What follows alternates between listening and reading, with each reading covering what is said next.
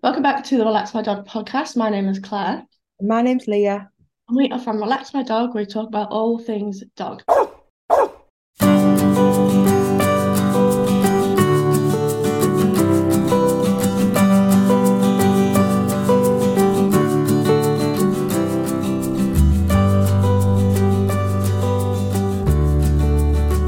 Now, this week we're doing part two of one we did a couple of weeks ago, which is common mistakes dog owners make.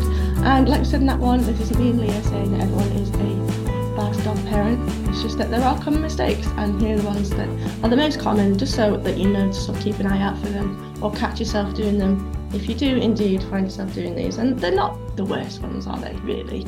No, not at all. No, they're just the sort of common things that can just make things a little bit harder, like harder with training your dog, harder with getting your dog to follow commands and that kind of thing. So we started this one a couple of weeks ago, but there were so many. Obviously, Leah and I didn't want to be here for hours and hours. So here is part number two. And we're going to start with not following through on commands. Now, yelling come repeatedly as you chase your dog around the park is not only teaching him that he gets attention when he misbehaves. To stop this trend, say commands only when you can make them happen. For example, only say come when you can crouch and be happy and lure them with a treat or even pull on a long leash. Eventually, your dog will learn to respond to this command alone. Yeah, you don't want to almost let them think that they're just going to get attention all the time with No. you being there to give them that attention. Plus, if you're shouting like "come" to them and then you're chasing them, you're not really giving them a command. You're just sort of shouting a word at them Yeah, whilst chasing them. so the dog probably thinks it's like a game. Like you're telling me to come over there, but I'm running away from you. Like, Yeah, yeah, that's not ideal. no, not at all. The next one is mistaking ignorance for bad behavior. So, did your dog ignore your command to sit because he's being a butthead or because he really doesn't know what you mean? Too often, poor behavior is simply a result of poor training. Either your dog doesn't understand the command or he does, and you have to take each possibility in turn. Start by making sure he's trained well to understand what each command means before assuming he's being naughty. I think that's a really, really good point because it's the same with like children that you'd Mm. potentially assume that they knew something before they actually did. And then when they don't do exactly what they're being told, they're Mm. not necessarily doing something wrong. They just don't actually understand what you're trying to tell them to do, which just means it's sort of poor training on your part. You need to be putting more time into that and making sure that your dog fully understands it before Mm. taking that as sort of bad behavior. Yeah, if you're just going to assume that your dog is being bad, then you're going to be quite like acting a bit more negative towards them, and that's going to be really bad for them. Like they're going to hate that because they really pick up on our energy. So if you're assuming he's being bad, you're going to be quite frustrated and maybe a bit angry at them, and they're Yeah, not going to understand why. But they're like, I'm not doing anything wrong. So don't assume that your dog's just being bad. That might just be ignorance. And like you said, same with kids as well. Like you can't just assume a child knows the wrongs and rights of a certain situation. So don't always assume they're misbehaving. Try and explain to them and try and work out what yeah, exactly information. It's not really that hard, but it's just more about having patience and understanding about the situation, I think. yeah, The next is asking a friend to watch your dog for the weekend. So unexpected health conditions and accidents can occur at any time, from dog bloat to chewed up furniture to a pet escapes. Whilst a friend or family member may love your pets, they likely do not have the expertise or the funds to handle such situations as they occur. To avoid a potential tragedy, hire a professional dog sitter, or at the very least, make sure your friend or family member is briefed on how to handle your emergency situation. Now, it's like a two-way thing. So I imagine you and Milo, like your family know Milo as well mhm, as so you can ask your family or friends to look after Milo. But it's more about asking sort of casual friends or friends, maybe friends who've never had a dog, who yeah, wouldn't know what to expect. They just assume that they know what to do. But actually, like, having a dog teaches you how to look after a dog, especially in certain situations. yeah. I think it's one of the things as well that's dependent on the dog itself. So if it was like Milo literally he just gets on with everything. He never Mm. has any sort of issues. So I feel like he would just slot into someone's sort of family life really easily. But obviously, if the dog has got like health conditions or they require medicine and things like that, that you're going to have to put quite a bit of stress onto this Mm. person's friend that you've got, especially if it's not one that you know all so well. I think that's quite a lot to ask. So maybe a professional dog sitter is a bit of a better option there. But Mm. Yeah, it's just looking at sort of what your dog's like and knowing from that, really, isn't it? Yeah, I can imagine like a few of your friends probably know Milo quite well. Yeah, they did love it. They'd be like, yes, I'll have him. That's fighting over him. Oh, bless. No. The next one is laughing when your dog sneaks onto the couch. Now, many dog owners create a monster by inadvertently reinforcing bad behaviors. So, for example, when you pet a dog who is growling or acting out, you probably think you're telling them it's okay, I'm here. But what they are learning is that they get attention for being bad. So, positive reinforcement works much better in this occasion. So, using the first example, if your dog knows they're not allowed on the sofa, but they're trying to be a little bit cheeky, they try and sneak themselves on the sofa, and then you laugh and you give them that attention, you need to be a bit more stern with them and be like, no, this isn't allowed, rather than creating like a funny thing. Because I think dogs, like you said before, they pick up on our behavior when we are Yeah. laughing. We'll probably see that as a good thing. I know whenever we laugh with Milo, his tail wags and he gets really excited because Oh, he knows what that sort of thing is. So if we did that, he'd probably just see that as a good thing and that mm, is allowed on the sofa. Where if it's like a big rule in your house that they're not, you sort of going a few steps backwards rather than continuing with yeah. the opinion. Yeah, I think we've said this a few times, like the consistency with dogs is it's not just you being mean by not ever letting them do certain things, but it's that they respond so much better to situations with consistency. Like, you know, if this one time you let your dog on the sofa and then they'll get confused at why they're not allowed, you know, other times and things. So Yeah, consistency really, really is key, really. yeah, definitely. Next is lecturing your dog. Yelling at your dog when they spread garbage all over the floor may make you feel better, but it won't help your dog learn not to do it again. Discipline is not about berating them or to make points. Dogs need black and white, small, simple cues that say, I like that or I don't like that. Once you've established those cues, it's very important to always be consistent using them. It can go both ways. Like literally what I just said, like consistency. Like Mm. if you're um yeah, if you're going to be shouting at your dog, like your dog might not even understand what it is that they've done wrong. They just know that you're shouting at them. So lecturing them really isn't a good thing, but consistency absolutely is. I feel like I could say that until like I'm blue in the face because Literally. it's really, really important though, isn't it? Yeah, it's also one of the things that if you like go out for the day or whatever, and then you come back and your dog's gone through the bin or whatever, and it's all over the place, or they've ripped up some carpet, and you try and lecture them about that, they could have done that hours ago, and dogs won't Mm, remember that. So you could be trying to tell them off for something that happened, I don't know, 5 hours ago, and yeah. it won't. It's just that sort of you shouting at a brick wall, like the dog just won't Yeah. understand you, but he won't know what you're talking about. Mm. So it's definitely not the right way to go about it. No, that's the thing. If you know, consistently, if you're going out and you're consistently coming back with your dog, like going to the bins and stuff like that, there might be a reason. Like you might not have left enough food out for them and they're hungry, uh, Mhm.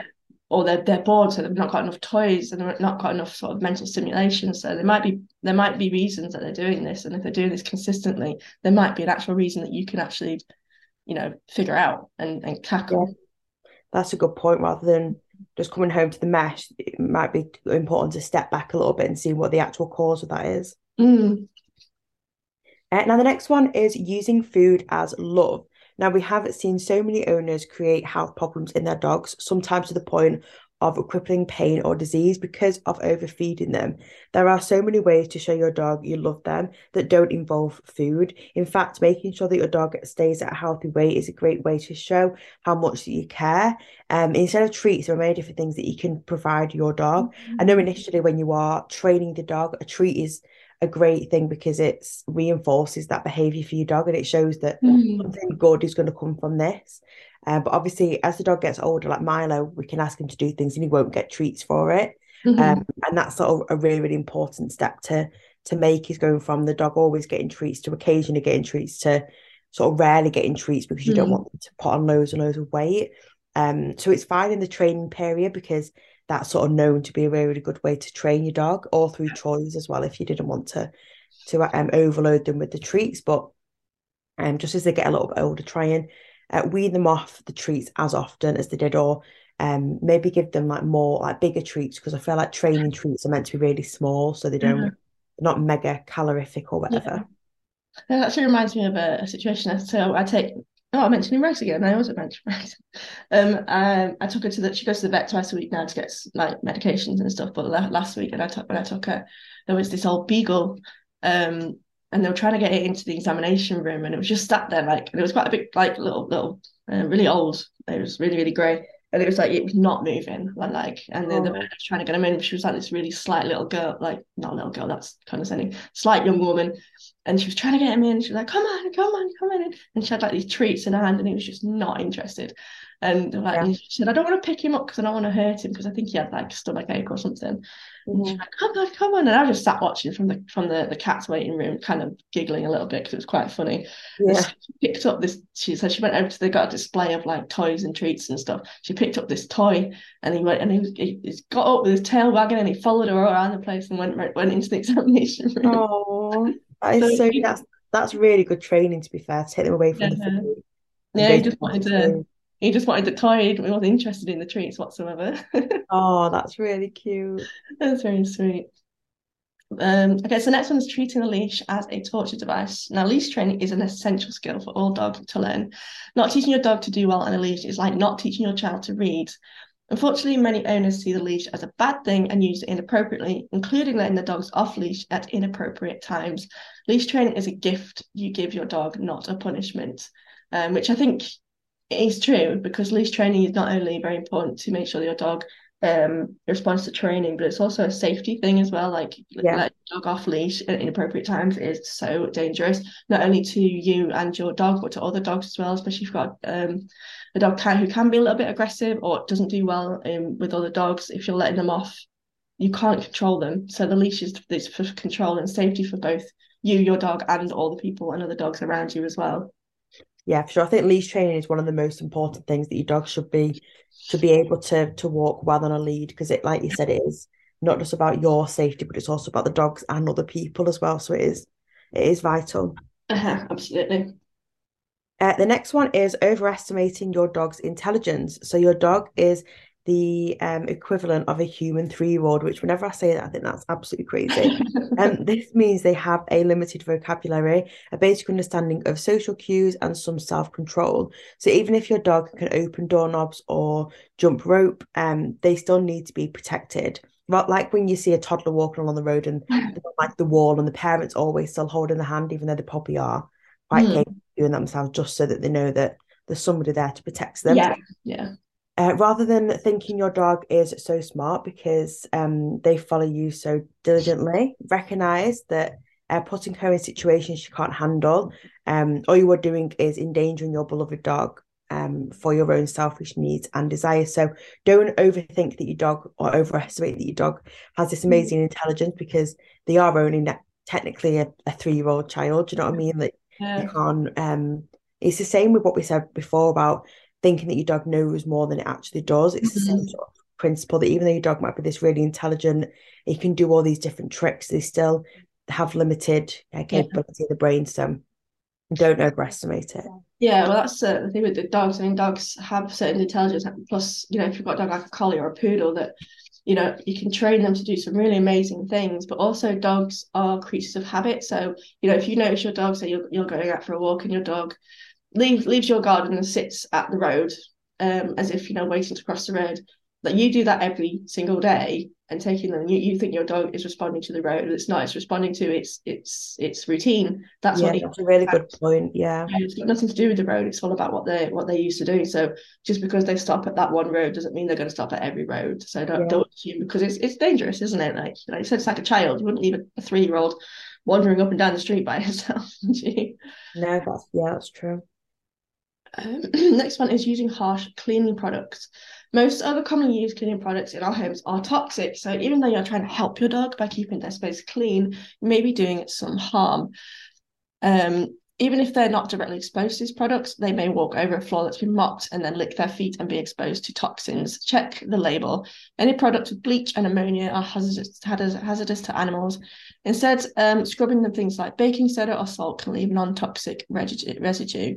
There's I feel like nowadays, because having pets and dogs and cats and things is such a huge market now, I actually genuinely think you can get cleaning products that are specifically pet friendly. I think I've seen them like even in like normal shops like Morrison's and Tesco's. If you go to like the cleaning aisle or even like the pet aisle, there's like cleaning products that are specifically non-toxic. I'm not imagining that, am I? No, I think you are right. I think they have like pet friendly or dog friendly. I think I have seen that, or even sometimes if you go to the pet area of the supermarket, they can have a little section. I know I've been in my Mm. supermarket and they have like a whole pet section which has like cooling products for dogs, like it's getting hot. Mm. And then it has like toys and cleaning products as well. So yeah, Mm. I think if you are wanting something that you know for sure isn't going to be hazardous to the dog, then Mm.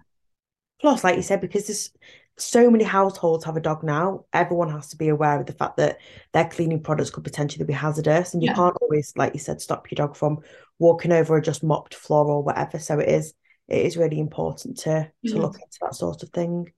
Yeah, even if we live in like Britain, so dogs and cats are very, very common. But even if you live in a country where animals aren't quite as common, so these things might not be available to you. If you just do a quick Google search, you can find things that you can make yourself. Like so bicarb soda, salt, even things like lemon juice, that kind of thing. It's quite Yeah, nice to do that. Like I think so anyway. like more natural anyway, isn't it? So you Yeah, won't cause yeah. harm. Definitely. The next one is spoiling your pup with homemade treats. Now, too many treats of any kind can obviously cause health problems, but homemade treats in particular are often not nutritionally balanced. So, a few here and there are totally fine as long as your ingredients are safe for dogs. But they should be a very small percentage of the overall diet. So, for example, I've made treats for Milo as part of like a Relax My Dog YouTube video sort of in the Mhm. past. And we would sort of scatter those. We wouldn't give them all in one go. We'd give them sort of like one every few days or whatever, just because Yeah. obviously they're homemade. And even though I use all ingredients that's safe for dogs, you still don't want to overload them with treats anyway. Mm. But if you are one of those that makes homemade treats all the time, make sure you're looking into the ingredients and making sure that they are as nutritionally balanced as they can possibly be.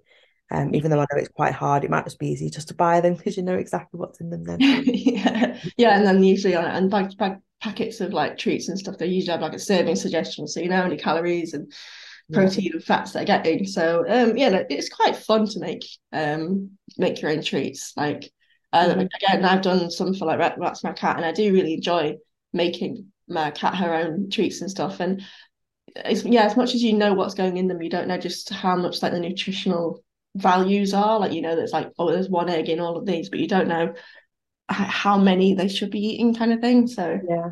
yeah, it's just easier, safer to just get some. I mean, it's fun to do every now and again, as long as it is a very, very occasional treat, because quite a lot of them have like dairy and stuff in them, don't they? Yeah.